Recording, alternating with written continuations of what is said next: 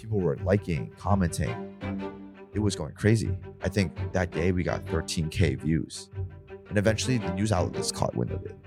And we made another story thanking our community for sharing it and telling them the results of it and how we got on the news for it.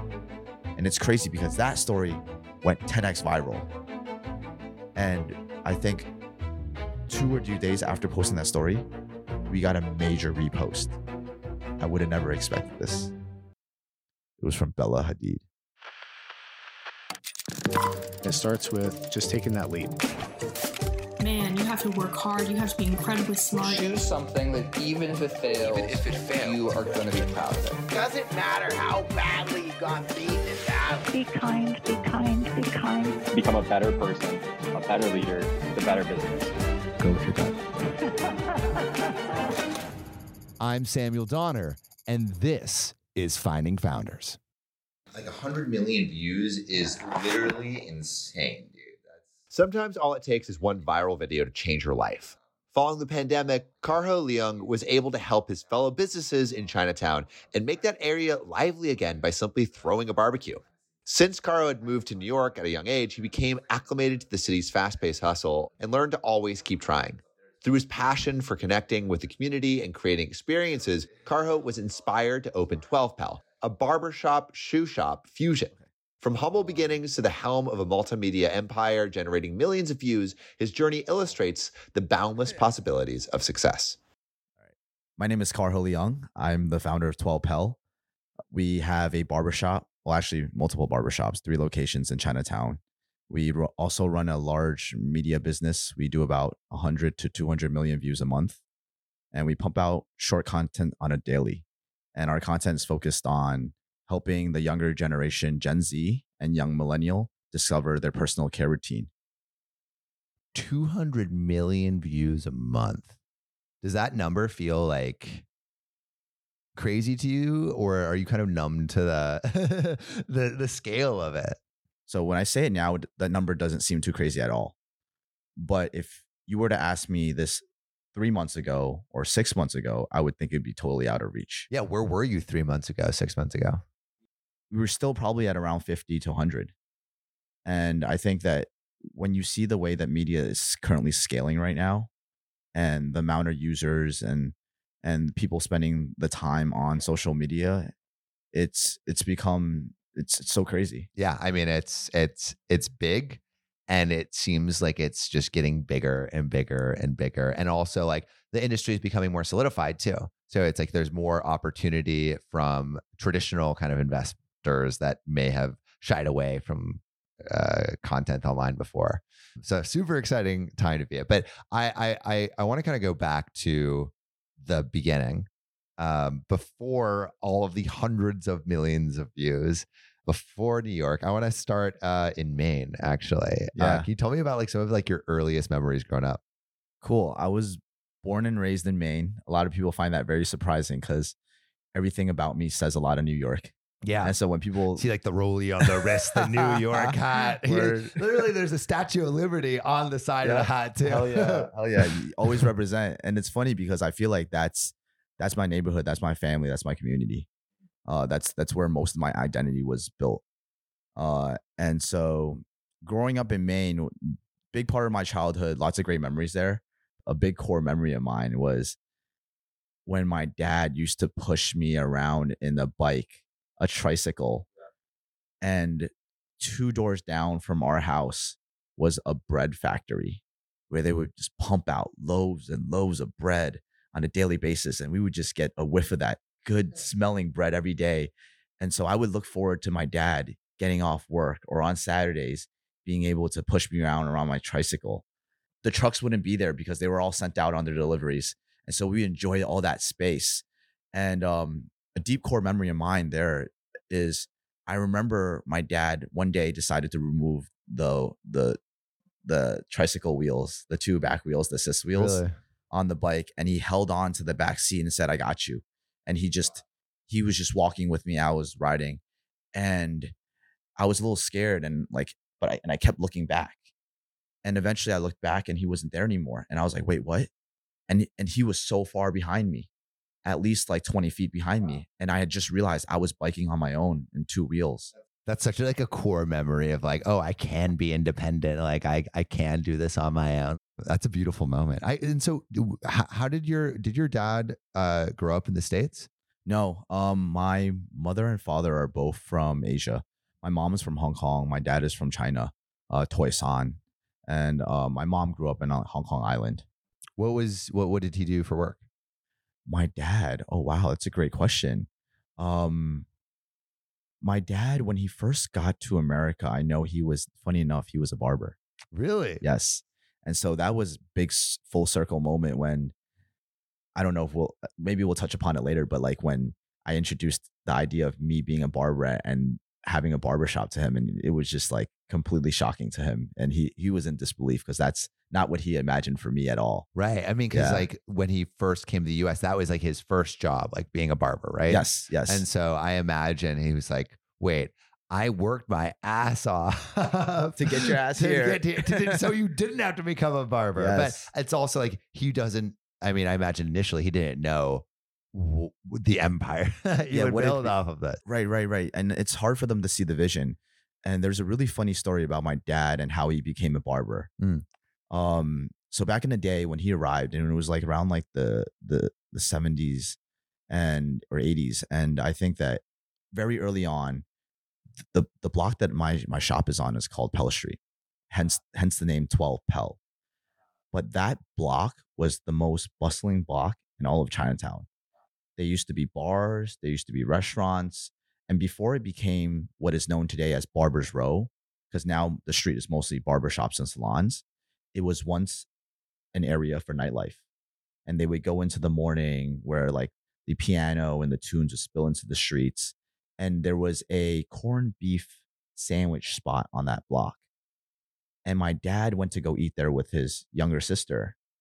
And when he was eating and about to check out, he walked over to the register and they said, "Hey, that man paid for your meal."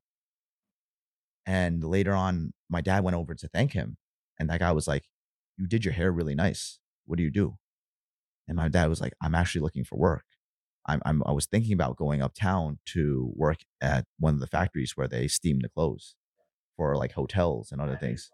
I was like, "Come over and work for me." Wow. And his barbershop in Cantonese was called Ming Sing. It's kind of like Superstar. And he hired my dad on the whim based on how his hair looked. Wow. Did he feel like, okay, like this is a place of opportunity from that moment? Oh, I'm not sure if that's how he felt, but I think for sure that's where he got things kickstarted. Yeah. And he eventually actually became a chef. So he didn't do the barber thing for too long. He did that for probably 1 or 2 years, and then he became a chef. He ended up moving out to Maine to try to open a restaurant. From New York. Yeah. And it was very typical back then for a lot of immigrants from China to come to, first they would work in the kitchen, they would learn the trade, and then eventually migrate out into the suburbs. I mean, that's kind of a lot of what the American dream is built off of. It's just like you can come here with nothing, and eventually you can own your own business and like a little piece of America. Exactly. Yeah. But my dad didn't do so well. So really, yeah, that ended up closing shop. But fortunately, that's where my mom and my dad were arranged for a blind date, and they hit it off in New York. And before they went to Maine, my mom started visiting him in Maine, and then they made that connection. And then here comes me. So you get born, you're in Maine for a few years. When do you move? Because you moved pretty early to New York, right? Yeah, we moved to New York when I was 6 years old, and we moved into our grandmother's house. Sorry, I want to say studio apartment actually, because it was about 250 square feet. What are some of your earliest memories in New York? Well, I think when I first got here, I remember not being able to sleep at all because so noisy. All the noise. Yeah, I came from no noise to like all of a sudden all the noise, and it was like subtle ambient noise, but that bothered me. I realized I got a lot of culture shock. I think hitting the New York scene, I realized that like having a lot more people around me, having a lot of different types of people around me, I needed to learn to move the New York way. And what I mean by that is like, yo, New York is it's it's the city of big dreams, but it's also a cutthroat, hustling place. Yeah. Fast paced too. Like there's always something going on, but if you don't kind of have something going on, it can feel like you're being left behind too. Absolutely. It's literally, I would say, eat or be eaten, right? And I remember early on, I had my first experience of what it's like to be a New Yorker when I went to the park.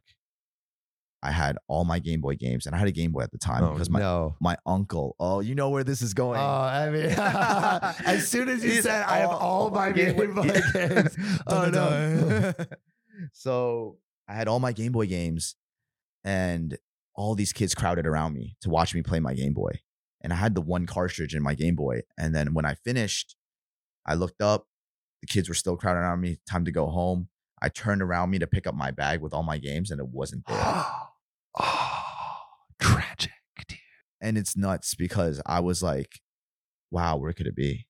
And in my head, it just did like, you're like, oh, I just misplaced it. In my entire life, I've never been a victim of theft until that moment. And it hit everything that I knew and loved, and it was gone. And I was in like, this is like my first real taste of like how brutal it could get. Yeah. Why did you guys move to New York? So we actually moved to New York because my dad got cancer. He had colon cancer, and the medical tech was just better here. Yeah, I'm presumably because it's a big city. And my mom decided to make decisions, so we sold the house. I think we ended up selling it out for a loss. We sold the cars, and sold it for a loss. Yeah, so we just because got back you just had to get up and move. Like there's no waiting for the right offer or waiting for the right time in the market. No. It's like you have cancer. You have to move quick to make sure things are okay. Yeah. And I think a lot of that shifted responsibility onto my mom. And I just watched my mom fight through that. And I think that built a lot of the tenacity and like my driving force for what I do today. And I kind of like reflect about that a lot. But like I saw my mom go through it because she went from the caregiver of the family to the supporting pillars of the whole household. When my mom first got here and she was looking for a job, she had like less than $200 in her bank account. And that's like after paying for everything for the move. And she knew she had to get work, but she couldn't find a job because she was like the housewife for many years. And she knew she had to learn English. And so she ended up volunteering at this place called the Lower East Side Service Center. But in order to volunteer there, she had to get an interview. And she spent the last of what she had on a jacket. And when she went to go buy that jacket, it was at one of the shops in City Hall.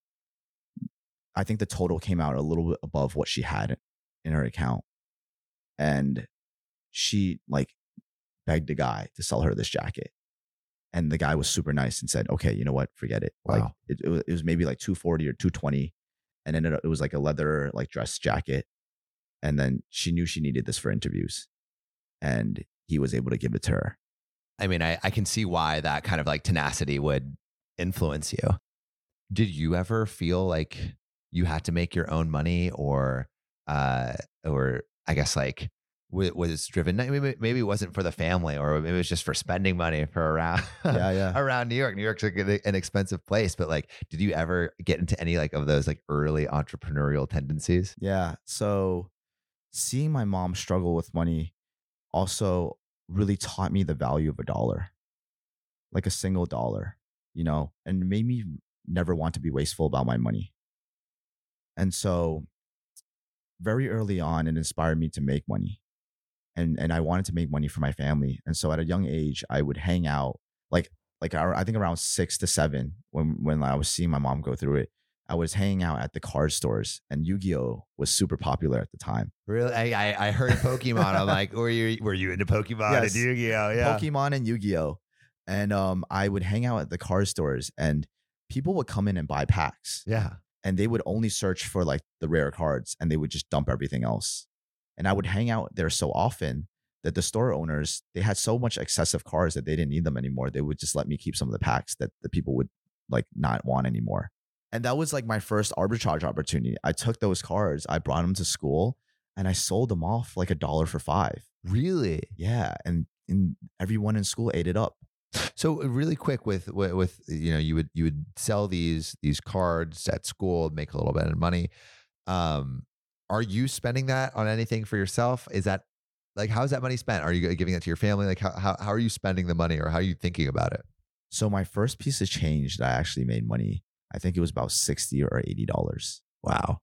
And I had saved it all up. And the one day that me and my mom walked over the Pathmark to buy groceries, when she was about to pay for the groceries, I took it out and I said, Mom, let me get this. And was she like, where did you get this? She was so surprised. She was just like, wait, how do you have this money? She thought it was my savings. But I told her, I was like, no, Mom, I'm making money now. She's like, how are you making money? And I was like, I'm selling Pokemon cards. And she's like, don't do that. Focus on school. Like your typical Asian mom answer, right? Yeah. But I was like, Mom, I want to pay for this. Were you doing okay in school? I was doing all right. Yeah. I think a lot of the times I wouldn't say that I was the A student. I was the A- B+ student. It's still pretty good. Dang. You know, you have strict parents. Yeah. When it's like, I wasn't an A student. I was the A- student. Yeah. I had to do my part, or like I would definitely hear it if I was at home. Yeah. Sure. Yeah. Wow. So how does that, like, how do you move from like doing Pokemon cards to go, I guess, like sneakers, right? Yeah. So I can tell you around 2006 was sneaker subculture. It was still like on the internet, still through the forums, still pockets of community. It was a niche at the time. And you really had to go out and seek it. And if you knew, you knew. So like it was back in the days when you were in a pair of Jordan white cement 3s, you walk down Soho, it would break people's neck and they would turn back and be like, yo, nice kicks, kid. Really? Yeah. 2019 was when things started to get a little mainstream. Yeah, I mean, it has grown so much. I mean, like the term sneakerhead, yes, is in the zeitgeist like fully now. Right. But going back to 2006, what was it like with you being like this budding entrepreneur getting into the sneaker game, or were you into that arena back then? Yeah. So I before I became entrepreneurial with sneakers, I was first a hobbyist, right? I think I fell in love with sneakers when I saw somebody wear a pair of red Supreme Dunks. And I think there was just so much culture around sneakers that it kind of like engulfed my whole entire mind and interest. And I spent hours just digging and combing through sneakers on eBay. And I finally decided one day I was going to pull a trigger on a pair of shoes on eBay. And how much were these shoes? They were the Olympic 7s. They had just released, and they were about, I think, $110. Okay, shipped. Which is a lot for how old are you at that point? I think I was like 13 or 14. That's a lot for a 14-year-old, dude. I think I had just enough to be able to pull this trigger and be like, feel comfortable with the purchase. And was your goal to wear them? Yes, my goal was 100% to wear them, love them. And then eventually the idea is like, it would still hold its value as a used sneaker and then sell them. And making that first purchase was so crazy back in the day, because when you make purchases on eBay, you need a PayPal account, or people would actually send out money orders back then.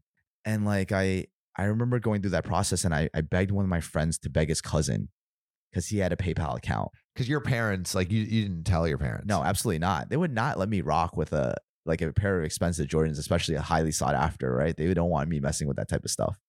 But I had to find my way because I wanted it. And my friend's cousin ended up helping me get the sneakers, and he didn't even know me. Really? Yeah. And it's crazy because back then when sneakers was a subculture, people helped each other out of sheer goodwill because of the love of the game. And that was the type of culture that I was in love with. So were you making money here? I wasn't yet. But this was purely just like, this is something I want to own. I want to be part of that culture. Yeah. It was like making money to fuel my own, like being able to buy the next pair. So like if I sold this pair, it would just get me my next pair, and which I would wear, and then get me my next pair. And then I think it started to shift into a little bit of business in high school. Yeah. So what high school did you go to? I went to Stuyvesant High School. What is that known for in New York? I'm a little bit of a nerd. So I think I got really lucky, and I got into the #1 specialized high school. And that was a big deal for my parents, because if you're in the Asian community and you get into Stuyvesant, it's like a check mark. What was it like during like going to that school? Because I imagine and it attracts a lot of really smart kids. Probably, is there a lot of wealth in that too? What is the student population like? Yeah, actually, the student population back then there was a good majority that were Asian, and I think that comes from the fact that like how Asians view education, and the wealth there is, I think, primarily with the Asians, not super wealthy, but our parents will spend the money to send us to prep schools Because it's worth it. because it's worth it of how they value education. Did you value it at that point? I've always valued it just because my mom always put that emphasis on me. And so like I didn't know what it was like not to value it. Yeah, you're like, I gotta get these A's. Yeah. You come home and it's like 90 and it's like, oh, you could do better. 91 next semester. Oh, you could do better. It's like, oh damn. Like the sky is really the limit with Asian parents. And like I don't blame them because I think of it as like, and I think that kind of bleeds into my own view on success too, right? It's like when we have the opportunity, we're blessed to have the opportunity. So it's always about doing better. And I bake that into like my philosophy towards work and my relationship with work.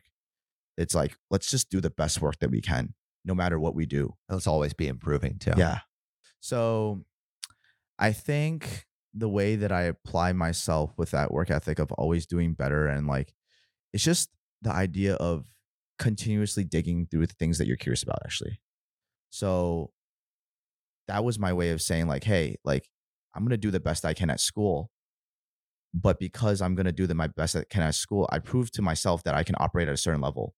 So if I wanted to do something that I'm interested in, I should be able to do better at it. So that inspires me to work harder for the things that I'm passionate about. And this very much started to apply in my later years when I started to work as an accountant because I absolutely hated it. So I want to get into that in a little bit, but maybe we go to the end of your high school experience. What colleges are you hoping to go to? Oh, I had a big number one on my list, and that was NYU Stern. Why NYU? Big business school. Did you want to do business? Yeah. Why? Big name. I think just going through my entrepreneurial experiences as a sneaker reseller in high school.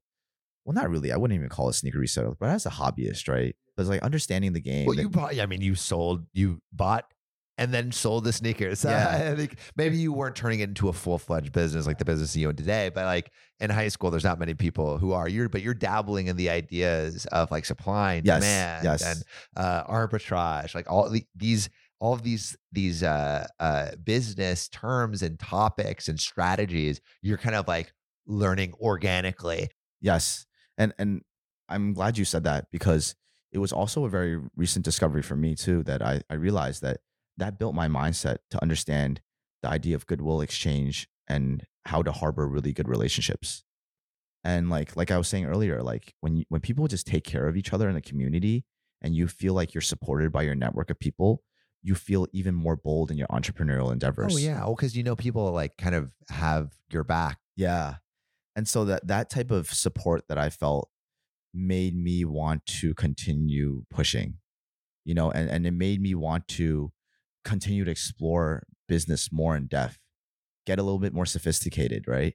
And so you're like NYU Stern. Yes. That is like the goalpost of this is like, if I'm trying to make it in business, I want to be there. I have to be there. It's NYU Stern, right? Yes. So you got an acceptance letter and then you were there, right? Absolutely not. So I applied early and I fumbled the bag. What happened? There were two requirements, two SAT2 requirements that you would have to submit with your application. I had taken one, but the other one was on the way. And the deadline had arrived. But I called into the office and they said, if it arrives when we check the mission, you're good to go. But it happened to arrive after. Oh. And so you would have gotten in. No, we don't know that. But I was disqualified before even consideration because they ended up checking it before my score. They did a preliminary review to see if everything was in. And then they ran through it and they just happened to pick up my folder for the preliminary review before my score got in. And it was rejected. And I know all this because the funny thing enough is like I was so diehard about trying to get in that I called every day to try to see like if they checked my folder for the missions. And like I applied as part of like the early program where like if you apply to the early, then you're set.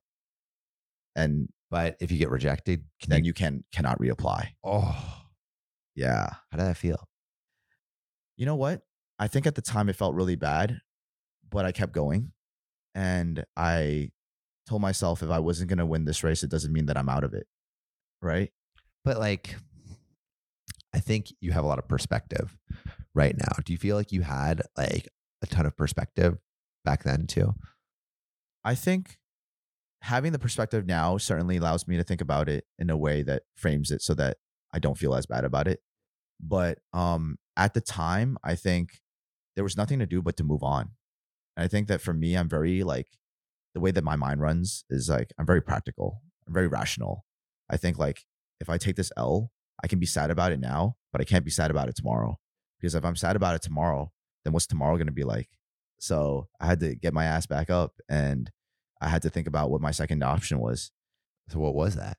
I ended up applying to a ton of schools. Actually, I didn't even know because I was so focused on that one and only that when I was back at the drawing board again, I was just like throwing everything at the wall. And at that point, are you still thinking, okay, I need to think business? No, I think I started to open myself up to everything else. What was everything? Because my parents are traditional Asian American dream parents. Engineering. Yeah. It's they don't care what I do as long as I get something that's licensed, professional, white collar. Right. You know? So it's like engineering, medicine, finance. Yep. Yeah. Accounting.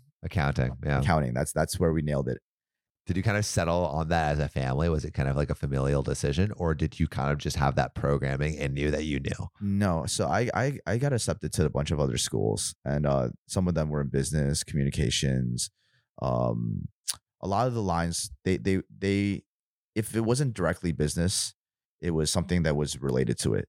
So I knew that accounting was the most closely related profession to business that I thought might serve me in the future. And so I just jumped on that one and I got into a program that was like a full scholarship. And so I was like, you know what? If I didn't get into the best school, I might as well not pay for school. So with Baruch, like what was your expectation of the school and what was it actually like? Well, I think before I even entered the school, my expectation for myself was I was going to crush it. Because like I had just taken this L and I was always a A- B+ student. And I was always like a up until the last minute counts kind of person. So I would really try to make my best effort up until the last minute, but I wasn't always fully prepared. So like in point in case with the application, right? And so I looked at the way that I was doing things and I said, I have to change my attitude and I have to be much more prepared and I have to crush it. So I set myself out for a goal and I was like, yo, I want to get a 4.0. I didn't end up achieving that, but I got close. I graduated with a 3.94 or 3.92. And I was like, I'm going to make the best out of every single opportunity that I take here. And so so if I'm going to do accounting, I'm going to get all my internships. And so I ended up interning all 4 years, but I started at H&R Block and that gave me my first real taste of customer service in a professional setting. And I loved it. What do you like about it? I love serving the locals, the people in the neighborhood and like being able to help them with their tax returns and like seeing the smile on their face when I was able to explain to them. So you were enjoying this line of work. I loved it. I think as I started to scale up into my next experience, becoming a little bit more corporate, less customer facing, I started to realize that was a piece that I really missed. And really like on your journey to higher and higher levels in this like accounting profession would probably be less with those people and more with the corporate entity. Yes. Was there a moment where you're like, oh man, like, do I want this to be my future? 100%. I think that happened my second year into the profession, but I still kept going.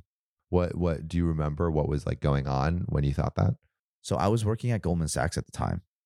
I was working at their Jersey office, 30 Hudson, and I was walking past Battery Park, and there's a basketball court there on the way to take the ferry across the Jersey.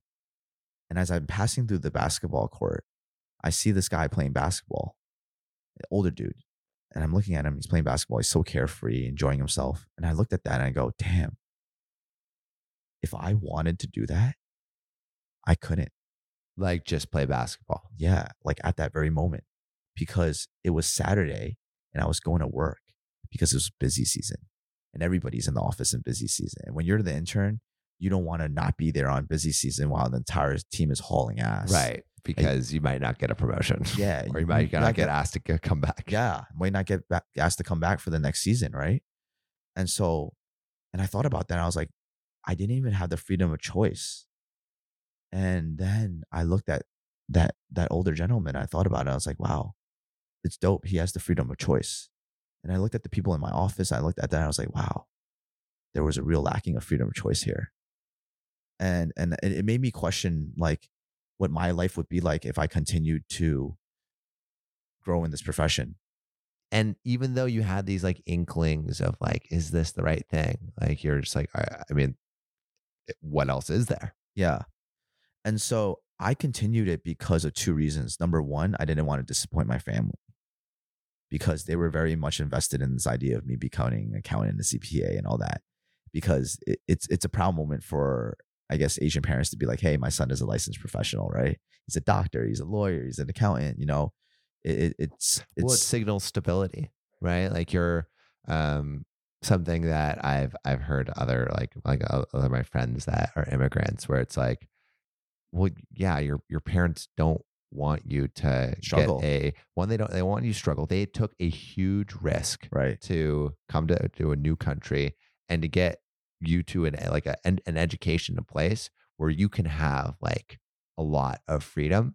But what they want you to do is they want you to protect and preserve that freedom for years to come. So it's like, you know, doctor, lawyer, engineer, those are really stable positions. Yeah. And another thing is like, I think they come here and they had to be entrepreneurial. They had to figure shit out. They had to take the risks, and they know what it's like working long hours after work. And for them, it's luxurious to be able to do a 9 to 5, get off work and not have to think about work. They wanted us to have a good life. Yeah. And for them, that perspective is the good life, because when my mom got off work, she had to get back to work and take English classes. I used to watch my mom sit by the bathroom light in our 250 square foot apartment and use the bathroom light on a little stool and a table and learn English so she could get her next job. And so she knew what it was like to struggle, and she didn't want to see me do that. And for me to be an accountant was like the finish line, right? She knows that after the season is done, I don't got to worry about work anymore. And that's ultimate luxury because my mom never stopped worrying. Yeah. I mean, when you're an entrepreneur, the business is constantly on your mind. Yeah. Yeah. And so I think for them, they just didn't want to see us struggle. But I continued to want to see it through because, number one, to make their dreams come true. Yeah. Number two, I did agree with my mom. I did need some stability, right? Because had I gone out there with nothing to fall back on, I may not have been as bold in my choices. Because afterwards, I had an established career. I went on to Goldman Sachs. I worked at mid-sized firms. I ended up working at private equity family offices. Then I worked at the big four companies. And I literally took a slice of every piece in the industry. And I saw what that was like. Yeah. So as you're getting to like the more like corporate areas, like with like Ernst & Young, for example, like what did you start to realize about yourself and the professions, like the professionals around you? Number one, I wasn't fitting in. Why not? My mind didn't work the same way. And I think that became very, very apparent at the higher levels. And there was just one moment where it just really clicked with me that it didn't fit. And it was one day I had a senior manager. He called me over and he told me, he's like, hey, Karho, there's a little word around the office that like, you know, you're wearing your loafers without socks. I wasn't wearing them without socks. I was wearing them with no-show socks, all right? And I was like, no, I got socks on. And I took them off, but it's no-show. But like, I wasn't client-facing, but that was my style. You get what I mean? If I was going to go into the office and I was going to wear that fit, I was going to wear it the way that I saw was stylish. And it's like, I feel like this corporate world, you're not be able to play basketball when you want to. And now it's like, now they're coming from my identity, my fashion. Yeah. My way to express myself. Yes. And that was like part of me because of the sneaker culture. And like, so, and I kind of thought about it and I was like, wow, like it's hard to be me here. And I also thought about it. It's like at work, I would also express and share a lot of like what I liked. And what I liked was a lot of like, I guess, entrepreneurial things. And like, I think upper management, like I could see that I didn't fit the mold, like I wasn't their ideal candidate of somebody that was going to make partner, like you could tell Karho was a young hustler, but he's not a young hustler in the accounting game. I think it was just more like, I think on the higher levels, I think it's like you're looking to mentor, you're looking to promote the next candidate who's going to be the next best fit. Right. And I think that I just wasn't the next best fit. Right. So like you were good at your job. I was able to do my job. I don't want to say I was good at my job because I don't think that I ever let myself become so fully invested that I could be great. My mind was just wandering every single day I was at my desk. Every single day. Where was it wandering to? You know what was funny? I was taking MITx classes. Really? While I was out at my desk. I was listening. They had Entrepreneurship 101 classes on edX. And I was taking a ton of edX classes, sitting at my desk, just listening to it in the background while I was crunching the numbers. And I think that started to inspire me slowly to be like, wow, like one day I want to go to business school. I may not have made it to Stern, but I want to go to MITx. I want to go to their entrepreneurial program. I want to go to Sloan, and like that, taking that entrepreneurial class. And I still remember it. It was know your customer, knowing your customer. And that class really hit for me because when I started to think about my business, it was all that learning that I did. So what was the business that you eventually thought of? 12 Pel, the barbershop business. Yeah. How did it start? This idea didn't even develop at the desk, and it wasn't even an idea that I had conceptualized before I had left the firm. Can you talk to me about leaving the firm then? So I had a friend at the time who became my partner, and he was at PwC. Which is what? Another Big Four company, PricewaterhouseCoopers. And he was doing audit at the time, and we had met selling shoes. It was funny because we were like, oh, we're both accountants, we're both selling shoes, and we were like, this is something that we could do as a business one day. That's the spark. So how did you like curate that? Well, the spark was less of a spark. It was more like we felt like we were, we wanted to revive our souls in a different industry. Revive our souls. Yeah. I say that in a way that's like, it sounds like is like the accounting world just destroyed your soul and you're like, all right, got this ember left, let's start a fire again. I think it's like, I say it in the nicest way possible. Okay. Because I think it's like it's tiring sometimes. And sometimes sounds like you still have a lot of love for like the accounting world. Yeah, absolutely. I have so much respect for the people that do it, and I think that it's a profession that provides so much value. And I think that you constantly, you need people to be in that industry. And it's not easy. So that's why I have a lot of respect. Like it's a lot of work. And then like you're doing 100 hours on weeks. And like there's days that you leave the office at 2 to 3 in the morning. It's brutal, especially for somebody that can't sit still like myself. And I think that that's what I meant by reviving my soul. I just couldn't be still, like I think that lifestyle just wasn't for me. So where do you go from there? We went to Vegas first for EDC and we just let some steam off. Yep. We just let it rip. We had a good time. We were partying day out. Yeah, I mean, EDC is like the biggest like electronic dance festival ever. We got blasted. Yeah. And I think that gave us our energy back and like our motivation for like, okay, life. Yeah. End of season. Let's enjoy ourselves. Let's this is life, And then we decided to go out to LA right after. And in LA, we actually we met some people in Las Vegas during ADC, and one of them was a photographer for Hypebeast. What's Hypebeast? Can you explain what that is? Oh, Hypebeast is a digital publication that kind of like talks about the streetwear and culture, music now, a lot more things now, and a lot of people just used to follow it.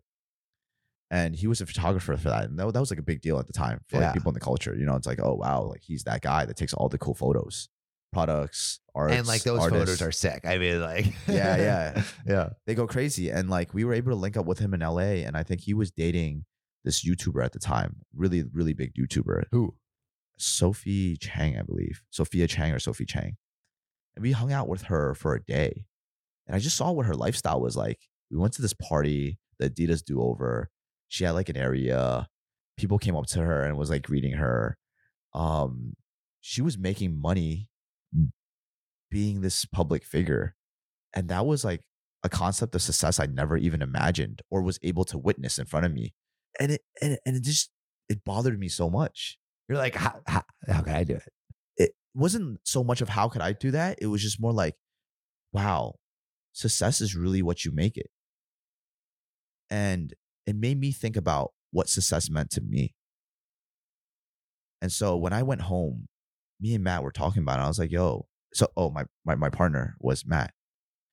And we sat down one day and we were just thinking about like, do we think we could turn our hobbies into a hustle that could become a full-time job for us? Like, because you saw this girl, Sophie, that probably it started as a hobby and then turned into this massive thing, this massive success. And you're like, how can we do that? Right. And so I picked up a camera and we're like, yo, let's vlog. And we're like, yo, let's just try this out. And like we were going to Nike events because we were going there as like people who are in the culture trying to buy the sneakers. And so let's just capture this. And I think we shot like 2 or 3 episodes and like realized it was just too rough. Too rough? Yeah, we just weren't talented. We weren't made for the camera. I think early on I didn't have enough confidence to be positive. And I was like, you know what? This might not be it, but we might still have something here if we want to open a business. And so I thought of this idea of opening a barbershop, sneaker shop. And I pitched it to Matt because the block that I saw the empty store on one day as I was just walking and just letting my mind wander, there was a small little hole in the wall located at 12 Pell. And it was right across the street from this really busy business called Joe Shanghai. It's one of the most frequented tourist soup dumpling spots in Chinatown. And they would have massive spillover traffic of like 50 people waiting outside to get inside. And I saw that as an opportunity. I was like, wow, look at all these guys. Like, what if we could get them to come in our store? That's spillover. And so we thought about it and it's like, yo, let's open a sneaker shop. The reason why the barbershop came into the mind was this was Barber's Row. It was full of barbershops. And for us to place a retail shop there just seemed kind of odd. But also like to place a barber shop next to a bunch of other barber shops seems like there would be a lot of competition. Right. But it's funny because traditionally in Asian communities, that's how they place businesses. So like you'll have a whole area in Hong Kong where they just sell cell phones. You have a whole area where they just sell cameras and like a whole area where you just buy clothes. I think for them, it's just more about making a place for destination and just about allowing the availability of choice. And so there's an interesting story about that one too, because I wasn't sure how the community would feel about me entering this space, especially trying to open a barbershop. And a lot of the people on that block were OGs. Yeah, I imagine much older than you. Yeah, older barbers, older salon stylists. And like, how are they going to feel about a young cat trying to be a barber in their space, right? And I guess I was afraid of the apprehension that might come. But you know what? I was like, I think that there's an opportunity here because when I looked at the barbering game, I was like, yo, I go to a Dominican barbershop to get faded. And then I go to an Asian salon to get cut on the top because they understand Asian hair. So they're able to scissor the top the way that I want. But I love the way that the Dominican fade looks. The shape up, the line, the crisp lines, the fade. It's like everything that I wanted. And so I had to go to 2 places. Why isn't there one? It's because we're looking at bringing 2 different like styles from 2 different cultures together, right? And so why isn't it in one place? And that's when I was like, we could do something here. that was the moment where it's like opportunity. And I was digging and I was like, does this exist already?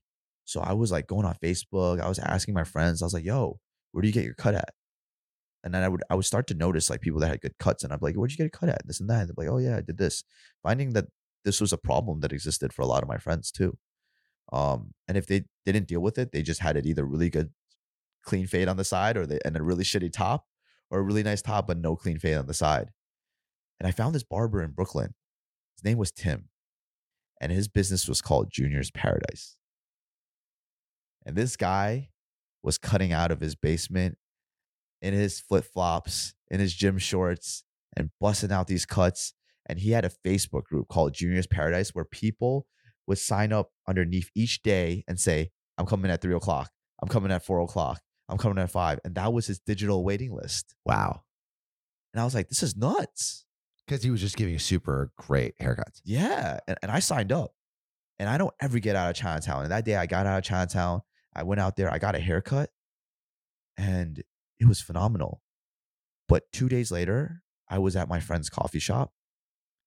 And my homegirl, Karen, she sees my cut and she goes, yo, that's a fresh cut. And I go, I gotta have him. I gotta have him. And so I was like, okay, this is it. This is the guy. We're gonna make this a sneaker shop, barber shop. And I gotta have Tim in there.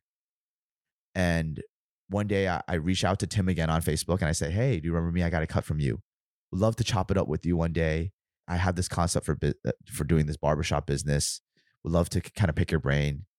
And it's so funny because like he immediately was like, no, I don't really want to. Like, it's cool. Like maybe next time. I mean, it's like, how many people approach someone else with like, I got a business idea. Yeah. You know? But even funnier, I think that was his response because he was like, who the F is this guy? And that's literally what he told me. Like later on after meeting him and getting to know him, he was like, who the F is this guy trying to steal my clients and take my business? Right. And then I ended up contacting one of our mutual friends and I was like, hey, talk to him. Tell him like what type of person I am. Like, I'm not here to steal his business or whatever it is. Like, I just want to get a conversation with him. Please convince him to give me 15 minutes. And my friend is able to convince him because my friend was one of his best friends. And I got 15 minutes with him, sat him down, told him the vision. And he was like, it's kind of cool. It's like, I could kind of get down with that. And he was into sneakers too. So we met up and we came up with this agreement of like, okay, let's just try this out. Try out like actually creating this spot in that one place at like Barber's Row in Chinatown. Yes. Which was, how long did this whole, like when you saw that open spot in Barber's Row in Chinatown to where we are right now in the story, how long was that time period? 3 to 4 months.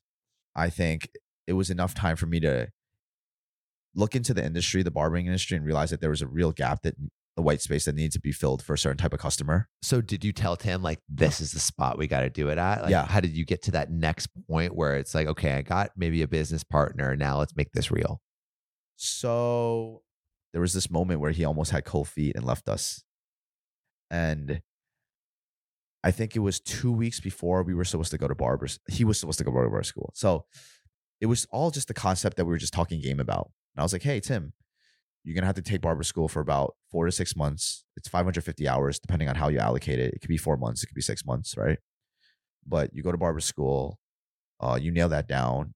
You get the master barber's license, which allows us to open the shop. And in that meantime, we're going to do construction. We're going to fix up the place. We're going to make it look nice. And in 6 months' time, we'll grand open, right? We'll do a soft opening. That was the game plan. 2 weeks before he was supposed to start with the barber school, he gives me a phone call and he goes, Karho, I'm going to have to be honest with you. I'm sorry, man. I can't do it. Why? That was what I said. I said, why? I was like, what's going on? And he's like, yo, man, I'm just sorry. I'm just thinking about it. I talked to my mom about it.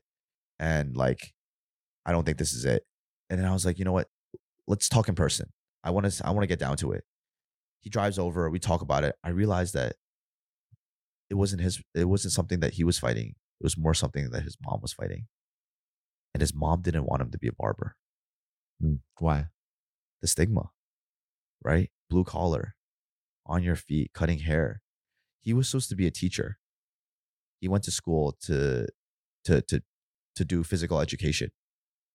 And I think that that was something that his parents thought would be a little bit more respectable for him rather than to become a barber, right? And did you ever like in this uh lead up to actually starting the business, do you have any conversations with your dad? Like, and did he have any reservations? I'm gonna tell you something. He had no idea. Really? Yeah. Why? My mom did. He had no idea. And the funniest thing is that the shop, I mean, 12 Pel is like literally 4 or 5 shops down from his local coffee shop that he hangs out at. You were doing it right under his nose. I was coming in and out of that shop, looking outside the door and making sure that my dad would not see me. And there was a day where I brought him to the shop when it was like pretty much complete and I did a grand reveal. I walked him into the shop. I showed him the last chair and I said, "Dad, what do you think about this chair?" And he was just so confused. He's like, "Why is my son bringing me into this empty, like the first half of the space looked like a retail space. The second half had 3 chairs. Why is my son bringing me into this barbershop?" I could see like him just being super confused. And then he looks at me, he goes, "This is not your chair, is it?" And I go, it's kind of, this is kind of like my chair. And so are these chairs. And he's like, "This is your place?" And I'm like, "Maybe." Then he knows. And he's like, "How much are you going to charge for a haircut?" I say 25. It's like, "You're crazy." It's like, "That's not going to work." It's like they charge $7, $8 across the street. And so my dad's like, "How are you going to compete? You got no shot." Did that make you feel any kind of way? When I think about the moment of it, I think part of me was like, he just doesn't understand the opportunity the way that I see it. And I don't blame him. But I was trying to build something for the younger generation in an aesthetic shop that was like brand new, that would have cool sneakers. So for me, it was like, hey, he just doesn't see it yet. And so let me prove myself with some time. So how did you begin proving yourself? Funny enough, we soft opened at 25 and it turned out to be a phenomenal price point. People ate it up. We were fully booked. And that's when I realized I underpriced.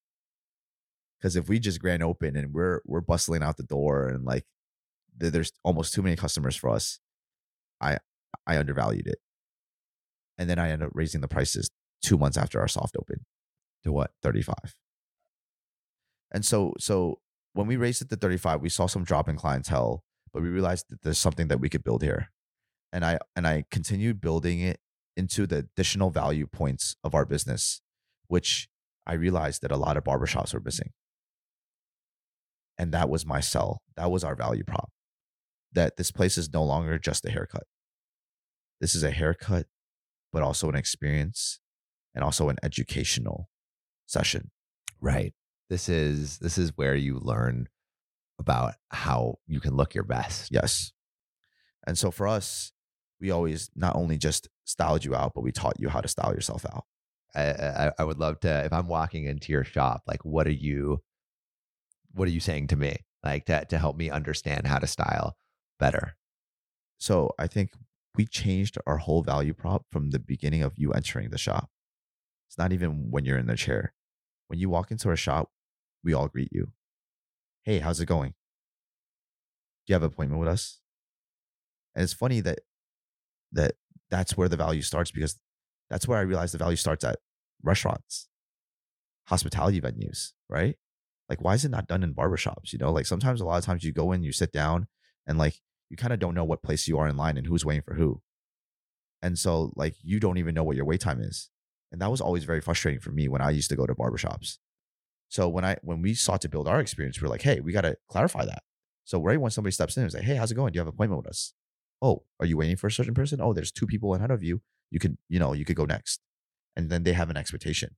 "Oh, now like probably 30 minutes. You could go walk around and come back. And if you want to stay, we offer you a bottle of water. Hey, would you like a bottle of water?" And right away, we're building rapport. And we're able to connect with you and make you feel like, hey, You're taken care of. Yeah. Part of our family now. And then when you step into our chair, we think about it this way too. I also realized that a lot of the barbershop experiences, a customer is kind of like a number, right? You do 50 customers one day, you make 50 clients worth of money. You only do 10, you make 10. So the barber is obviously incentivized to do more customers, right? And so customers just become a number to an end result. I had to change that mentality. And so I told my guys that from the beginning, we have to work together as a team to take care of these customers. And we can't look at them as numbers, but rather as people that we're making an experience for. And that will allow us to build our book of business so that we can create a greater impact in the future and incentivize us to be able to level up our skills to generate more money, charging more for haircuts. And we started at 35. But you know what our prices are now? What? We go all the way up to 245. Wow. I do want to get to that, but we are still now, and going back to where we left off from the story, in like 2018.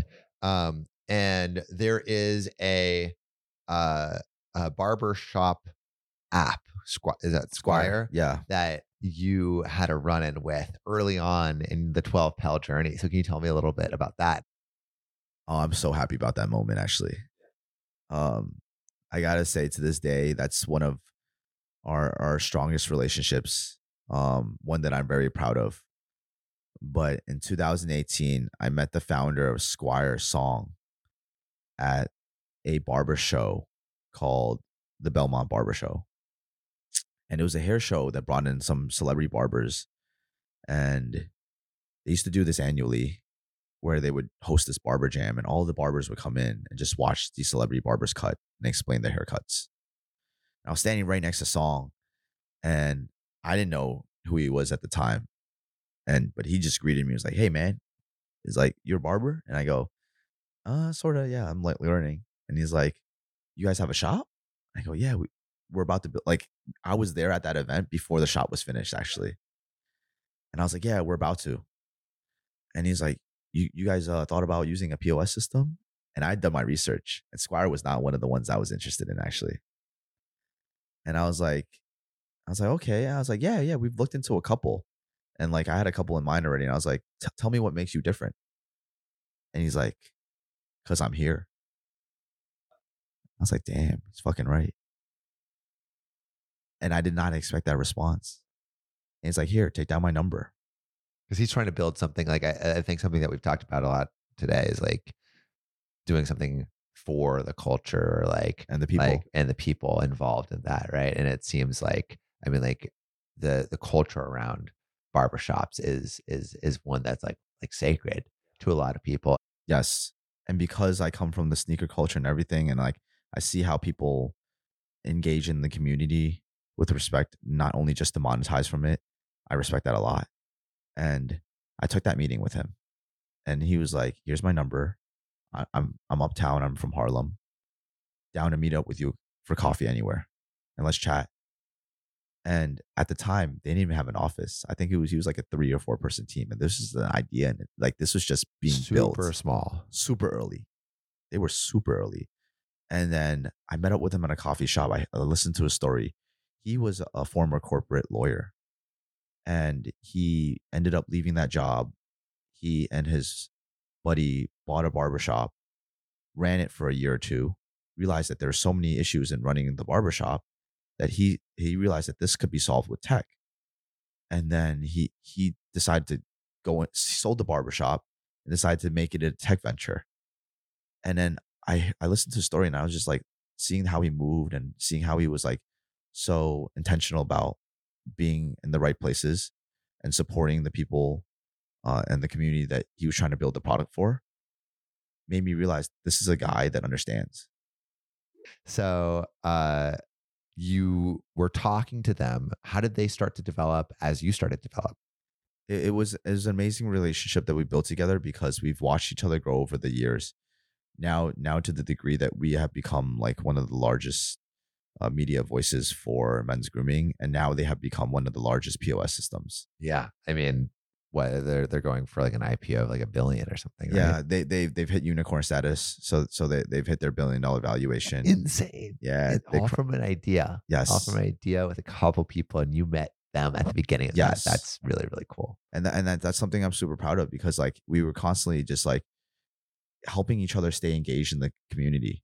Like we would work together at the convention shows. We would do different activations together. You were hand in hand. hand in hand.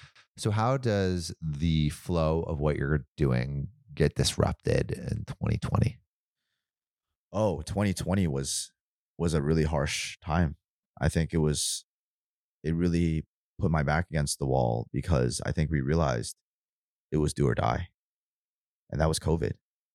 We had one barbershop. We were in person only. So you would come and you would get your hair cut, and that was our main revenue stream. And by 2020, it was our main revenue stream because we talked a little bit earlier about how we had retail in the space, the sneakers. But I think a year and a half into the business, we realized that the men's grooming aspect, the barbershop, was the main reason why everybody was coming. And as much as the sneakers were attraction and the culture, and it did a lot to help build familiarity and identity and comfortability for our audience that was coming in, we weren't translating that in sales. And we realized we would do much better just selling through the consignment platforms like Flight Club, Stadium Goat. And we ended up just taking off the sneakers from the wall, leaving remnants of like it in the design, but we ended up doing much more men's grooming products because that's what people were really interested in buying. And we made a shift there. But aside from the retail side, men's grooming products, when COVID hit, we had nothing to run our business on because everything was relying on people coming into our shop for a haircut. And at that time, the question in my head was, do we shift to try to sell men's grooming products at home? But it didn't really make sense, right? Because if you're not getting your hair cut, you're not going out, why are you styling your hair? We could try to promote that. We could try to like tell our clients to purchase these products to support us, but it just didn't make sense. They weren't going to get the value for it. And so it made me think like, okay, retail's out the question. Service is out the question. What the hell can we do? And I had nothing. And so like, I was just thinking about it. And I was like, you know what? I need to create some energy in our space, in our community. And I started hosting these little podcast sessions. And I got together some local entrepreneurs, and we just used to jump on a call once every week, and we would get our community together to do podcasts. And that was our first dabble into content. Was the shop still even like open, or what? You close it down? Closed. Everything was remote. We were just shooting this from our homes using Zoom. So, but were you paying rent on that? Yes. So is the money in the bank like just getting like lower and lower and lower each month? Like how are you? I was down to my last 70 grand. And 70 grand in my bank account only gave me a stretch of 4 to 5 months. And I was thinking about that, and I was like, oh shoot, if this doesn't happen, like if I hold off on paying rent, which we did on the retail store, because I knew that 4 months was not enough. I had to pay that rent back. And we ended up doing so after we were able to reopen. But I looked at that timeline and I was stressed out. Or like we have to find some way of making revenue. It can't be online sales. It can't be in person. So maybe it can be something with this podcast. And at the time, I didn't even think so far that we could even turn that into a business that would generate revenue. But I was just willing to give it a shot. Yeah. So how did it develop from there? We had great feedback from the community. A lot of people loved it. I think we had a lot of perspectives to share between all the business owners. But I realized that it wasn't scalable, and I didn't think that it was something that would build back into our brand as we reopened. And at the time, outside of podcast, TikTok was becoming really popular. There was no way you could not know what TikTok was at that time. And everybody was spending so much time at home on their phones. And I downloaded the app. I was like, let me give it a shot. I made a video myself, and it was how to make boba. And I like made a bubble tea. And I was like, wow, this is pretty easy. It wasn't that bad. And I was like, now let me think about this. How do we do something for 12 Pel? And I took all the old photos and videos that I had of like the 12 Pel journey, and I made a little story. Here's a little story about how we started 12 Pel. I made a TikTok. Didn't hit that many views. Made another TikTok on like another concept of us doing a photo shoot with like hair. Didn't hit. I had all the time in the world, and I was like, why don't I just keep trying it? And eventually we were allowed to reopen in July. But at that time, I think I had lost faith in the idea that we would be able to make enough business cutting hair and selling product. And I think that I had to reshift my mind and think about something else. So when we hit the ground running again, after we were allowed to reopen, I said, we got to do content. Like, I want to break out of this dependency of us having to have our doors open. I want to do something where we can still operate without us having to be in person. And content was like the lowest lift, easiest access. I didn't have to get the craziest camera equipment. I had an iPhone. And it's like, I went in there, I started shooting videos. I did 3 types of tattoos in the barbershop.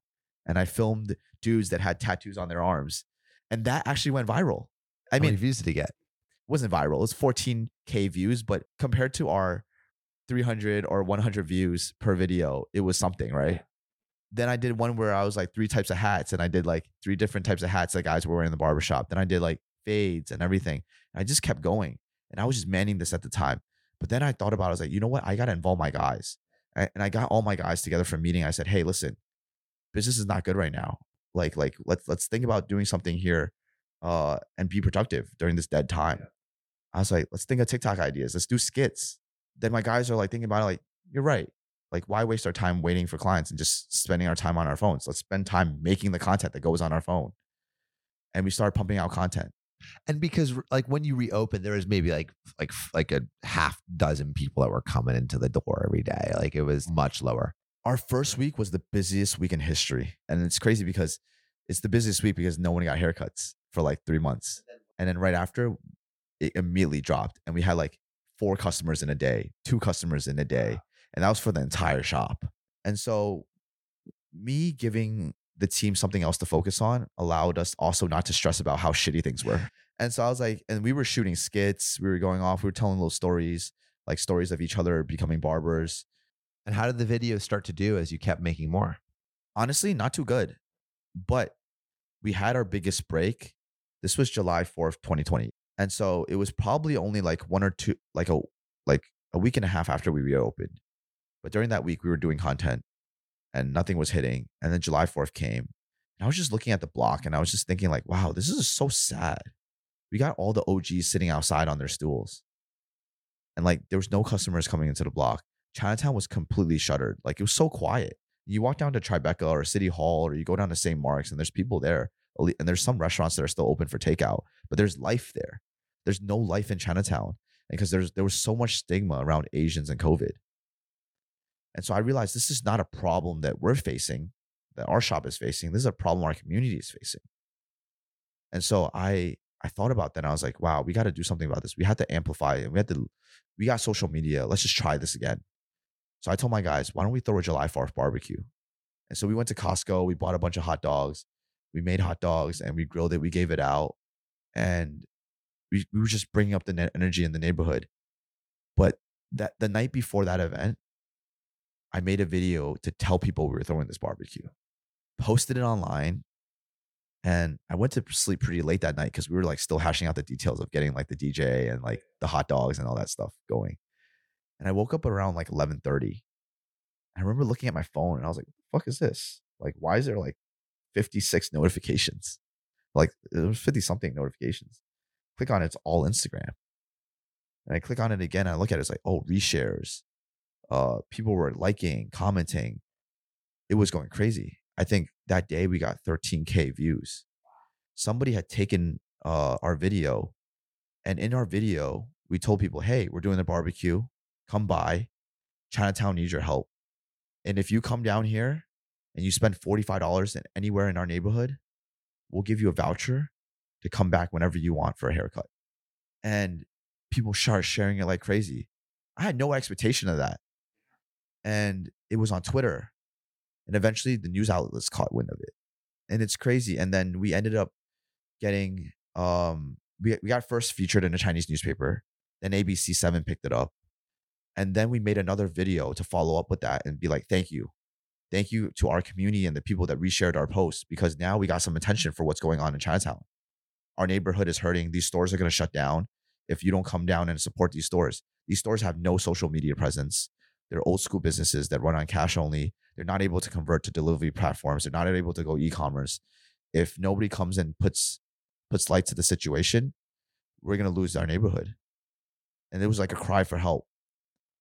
And we made another story thanking our community for sharing it and telling them the results of it and how we got on the news for it.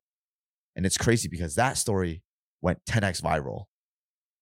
And I think 2 or 3 days after posting that story, we got a major repost. I would have never expected this. It was from Bella Hadid. Bella Hadid. That's like what? She has like 20 million followers more? Insane. I don't know the exact number, but I remember waking up and having comments saying, Bella brought me here. We gained 10K followers because of her share. And she said, so proud of you guys on her post. And I was like, what is going on? That was beyond anything of our expectations at all. So how did things grow from there? Like, how did you, did you double down into content after that moment? We quadrupled down. We 10x down. We were all in. And we had a meeting with the team. We said, oh my God, we now have an opportunity to really make some impact in our neighborhood. How are we going to play this? And so we were like, let's just keep doing this. The clients aren't back in our chair yet. Let's just keep going. And so we did another thing and another thing. But some of the things that we did was we helped this restaurant across the street from us, Taiwan Bear House. The owner, Chris, I just watched her every day get on her scooter and deliver the orders by herself. And I went over there and I said, hey, how come you're not using the delivery apps? Are you on those? Like, why don't you sign up for every single delivery app rather than making these deliveries yourself? She said, I would love to, but they take 30%. And like after that, and like, I'm not making much. And like, I don't even have enough supply, right? Because I don't have the cooks. So like every dollar and every order counts to her. So we're like, oh snap, let's bring some light to that. And I didn't even realize how much the delivery fees were. They're a lot. And I was like, no wonder these Chinatown businesses can't afford to do the delivery apps, because Chinatown food is pretty inexpensive in itself. So if we're talking 30% off of like a $7 lunchbox after food cost and your delivery, what are you really making? And so it's like, crap, people have to know. And so we did this thing where we were like, we're going to make deliveries for her for an entire day. And it's going to be free delivery. You just order from her, order through us. We had a type form set up. What did you want? And we delivered the dishes. And it would be us going to our friends and our family. We taped the whole thing and we put a piece of content together and we put it out. That got a lot of views and a lot of engagement. And we just kept going. Every week it was just like a different project. How can we shed light on the fact that we need help? When did it turn from like helping the community to focusing more on like the barbershop work? It was towards the year end when things were starting to get better and businesses and people were starting to come back out into the neighborhood. And I think as much as we could help the other businesses, I think the organizations that were far more impactful in terms of a monetary standpoint were able to do their thing. And that's when we were able to exit out and start to focus like, hey, what are we going to do for ourselves? How did you start to develop your repertoire of formats that would do well on social media and also attract attention to the shop? You know what? In the very beginning, we didn't have any idea. And so we were literally, it was just like throwing spaghetti on the wall, seeing what sticks. And we shot all different types of content. And we just, every single day, we just had a goal. Every single day we were going to hit, at first it started with 4 videos. Then we made it 6. And then we realized 6 was too much. We were killing ourselves. Then we went back down to 4. And then we consistently kept doing it until we saw what the audience liked. And then we started to double down on those things. And we were just conceptualizing different ideas, remixing it, repeating it, reworking it. Sometimes even reposting the same content that we really liked just to see if it would work. And it was just wrong timing, right? And it was just getting the stuff out there. And how was your account building? Like what were your numbers at this point? I think very early on, it was still low. I think we were still like in the 20 to like 50K standpoint. I think it wasn't until 1 year in where we finally hit 100K. And that number felt like the biggest number in the world to us. And so we at that moment, we're like, let's get good gear. So we took away the iPhones. We bought some Blackmagics. Because we're using cameras, the feeling of the video will feel so different, you know. We'll have more of that theater feeling to it, and we could stand out a little bit more. That's when we start to really grow from 100 to our first million. And when we hit our first 1 million, I remember it aligned right around the time where they also got us a billboard in Times Square. And that was right around our 1 million celebration. And also at the same time, we decided to throw a party at a strip club. So you guys are really balling out. Yeah. And when I say we threw a party at the strip club, it was prior to COVID. We were known for our community experiences. And what I mean by that is I love bringing together people in a very unorthodox experience because it becomes a memorable one. So we threw parties in food courts where we take over the entire food court at night, leave a couple of the vendors open, and throw a club party in the back. And like have like a little speakeasy in the basement. We've done Lunar New Year parties where we brought lion dance shows, like theatrical performances inside the club. So like for us, it's like connecting people through these weird experiences. And so when we did our 1 million party at the strip club, it was just so crazy at time because it was like, I think about 1.5 years out of COVID. I think we were just really happy to be able to make that memory, that core memory for everybody. Yeah, because I mean you've come so far, and that's kind of like a marker. So with everything that you've accomplished, where is everything with 12 Pel today? Well, right now we're really excited because I think we're about to embark on our next chapter next year in 2024. And the entire team has rallied up really, really heavily because I think we have a really big opportunity to become the men's Sephora in the industry. And what I mean by that is, first of all, we generate about 200 million views a month across our platforms. I think it's actually growing much faster than I even know it actually. But we've already captured the audience's attention as the voice of authority in the men's grooming industry. And we want to be able to continuously serve people not only in our chair, but outside of it. And I think that where we can really make impact is helping guys figure out their personal care routine. And finding the right products has often been a struggle for all guys. Because if you're not learning from your barber, you're learning from your girlfriend. And this year, with a couple of new content series that we're bringing up, a lot of new brand partnerships that we're doing with personal care and men's grooming brands, where we're looking to build a portfolio of brands that we really can stand behind, that our community approves. And I think that's the direction that we're headed in. I think our team is entirely excited because I think, we're not looking at doing business behind the chair anymore. We don't have to stand behind the chair.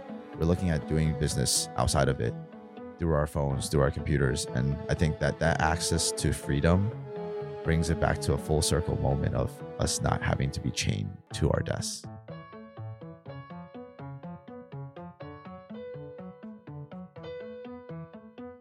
Thank you so much for listening. If you haven't already, make sure to subscribe, rate the podcast 5 stars, and share with a friend. If you have any questions or comments, DM us at Finding Founders Podcast on Instagram, LinkedIn, or Facebook. Finding Founders is produced and hosted by me, Samuel Donner. Our audio editing team lead is Ashley Jimenez, with support from Jessica Morales, Miley Lipton, Siyu Pan, Kenny Ray, Josie Yo, Matt Fernandez, and Merritt Hill. Our outreach and research team lead is Desiree Nunez, with support from Marissa Granados, Monica Lee, Sarah Tiersma, and Yao Liu. To see more of what we're up to, subscribe to our newsletter at findingfounders.co. Thanks again for listening, and see you next week.